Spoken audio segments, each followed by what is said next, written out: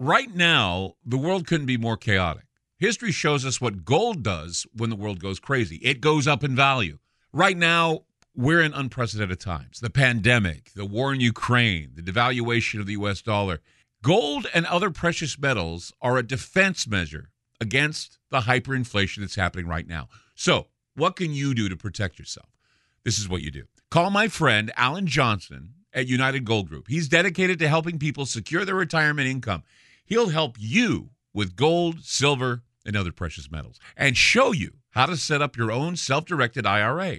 Safe and secure, United Gold Group makes gold ownership easy and affordable. There couldn't be a better time. Call now and get a Silver American Eagle proof set with a qualified IRA. Call 800-753-8534. Again, that's 800-753-8534. Or visit UnitedGoldGroup.com. I'm Clyde Lewis, and you're about to listen to a sample of today's Ground Zero show. If you'd like to hear the podcast in its entirety, sign up at Aftermath.media. I'm Clyde Lewis, and this is Ground Zero. The numbers, call tonight 503-225-0860. It's 503-225-0860. Coming to you live tonight. Very happy to be here. Broadcasting coast to coast thanks to Talk Media Network. TalkStreamLive.com keeps us lit on the internet with millions of streams that carry this program, putting us at number one on the TalkStream Live Top 50. We're very happy about that. Also on the Paranormal app, we're number one. And if you want to check us out at Aftermath.media, do it because, of course, you can have the show at any time, plus anything else you need, whether it be videos or something that you want to use to do some investigation. We've got all kinds of study groups featuring some of your favorite writers, and all there at Aftermath.media. That's Aftermath.media. Sign up today while it's still on your mind. Aftermath.media. This morning I woke up, and actually I had a good sleep for some reason. I slept well. Been having a hard time sleeping because, of course, the wife and Liam are out, and the cats are crazy, and they're like meowing everywhere, and I just can't get to sleep because they're missing their mom and they're missing, Liam. And, of course, they meow when they want to curl up into bed and they wake you up. So I've been having a hard time. So last night, for some reason, they were very quiet. So I got up early today and had the opportunity. It gave me more study time because usually I do a lot of my studying after the show. Sometimes I'm too tired to do it. I just want to sit back and watch some mindless TV. But there's something right now that's in my face all the time. And if you're a person who's reading news every day, or if you're, I don't know if watching the news gives you this, because I haven't really been watching the mainstream media, and I've been avoiding it because every time I watch it, I just feel like my brain starts to feel nauseated. Have you ever had that feeling where your brain gets nauseated? I've been having that. Every time I watch the mainstream, every time I watch CNN or MSNBC or even Fox, my brain starts to get nauseated.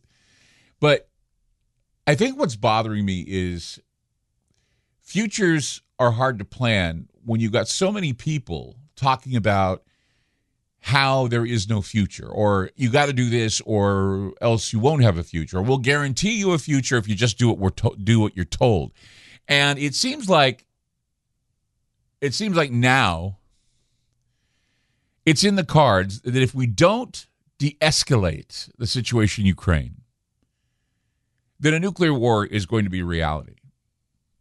Russia conducted its first test of the Sarmat, which is this intercontinental ballistic missile that carries a heavy nuclear payload. Vladimir Putin and his advisors have issued nuclear warnings throughout the war in Ukraine, threatening the United States and the North Atlantic Treaty Organization, NATO, with an attack if they escalate their involvement. Moscow recently threatened Sweden and Finland with a preemptive strike if they were to join NATO. So Russia's war is being fought on two levels. At the military level, the battlefields have been restricted to Ukrainian and, in a handful of instances, Russian territory. But the conflict is also a war against NATO, given Ukraine's position as an applicant, NATO's military support for Ukraine, and NATO's willingness to embargo Russian products and cut off Russian energy.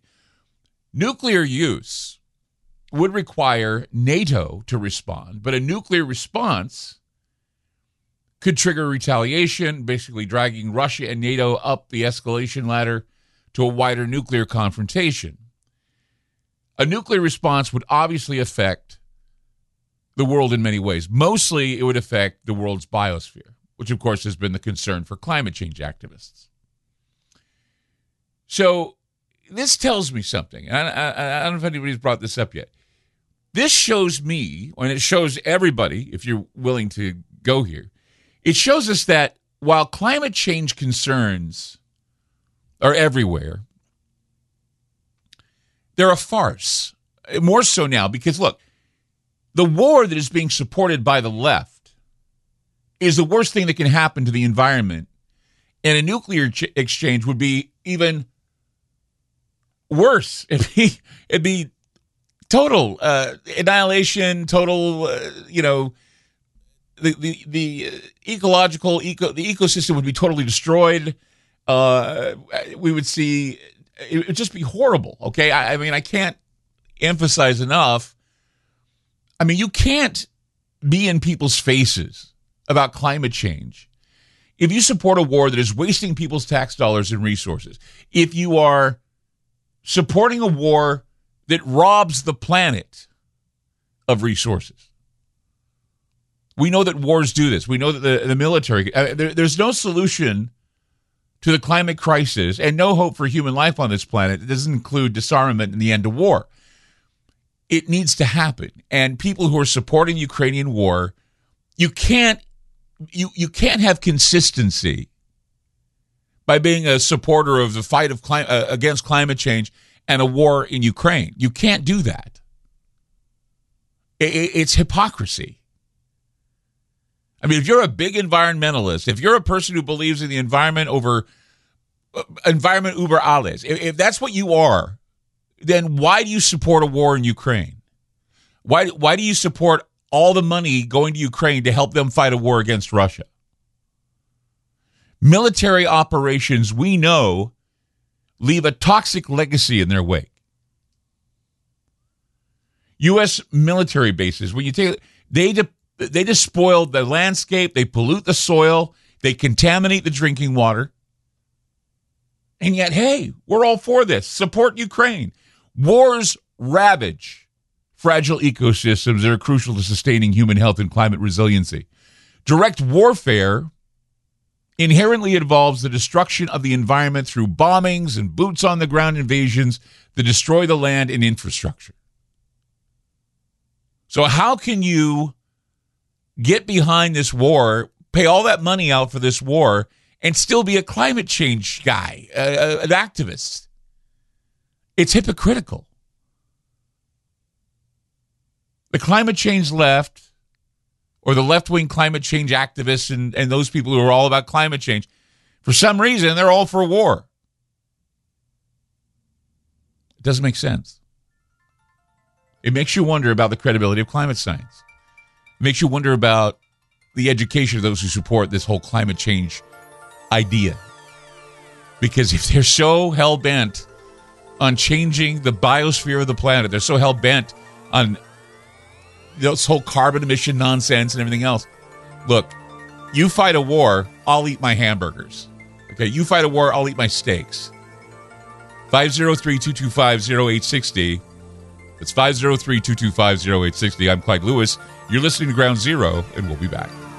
You just listened to a segment of Ground Zero. If you'd like to hear previous shows along with having access to our online library and social media platform, sign up now at aftermath.media. It's only $10 a month, and there's also yearly specials to fit your budget. Again, go to aftermath.media. I'm Clyde Lewis, and thank you for supporting Ground Zero.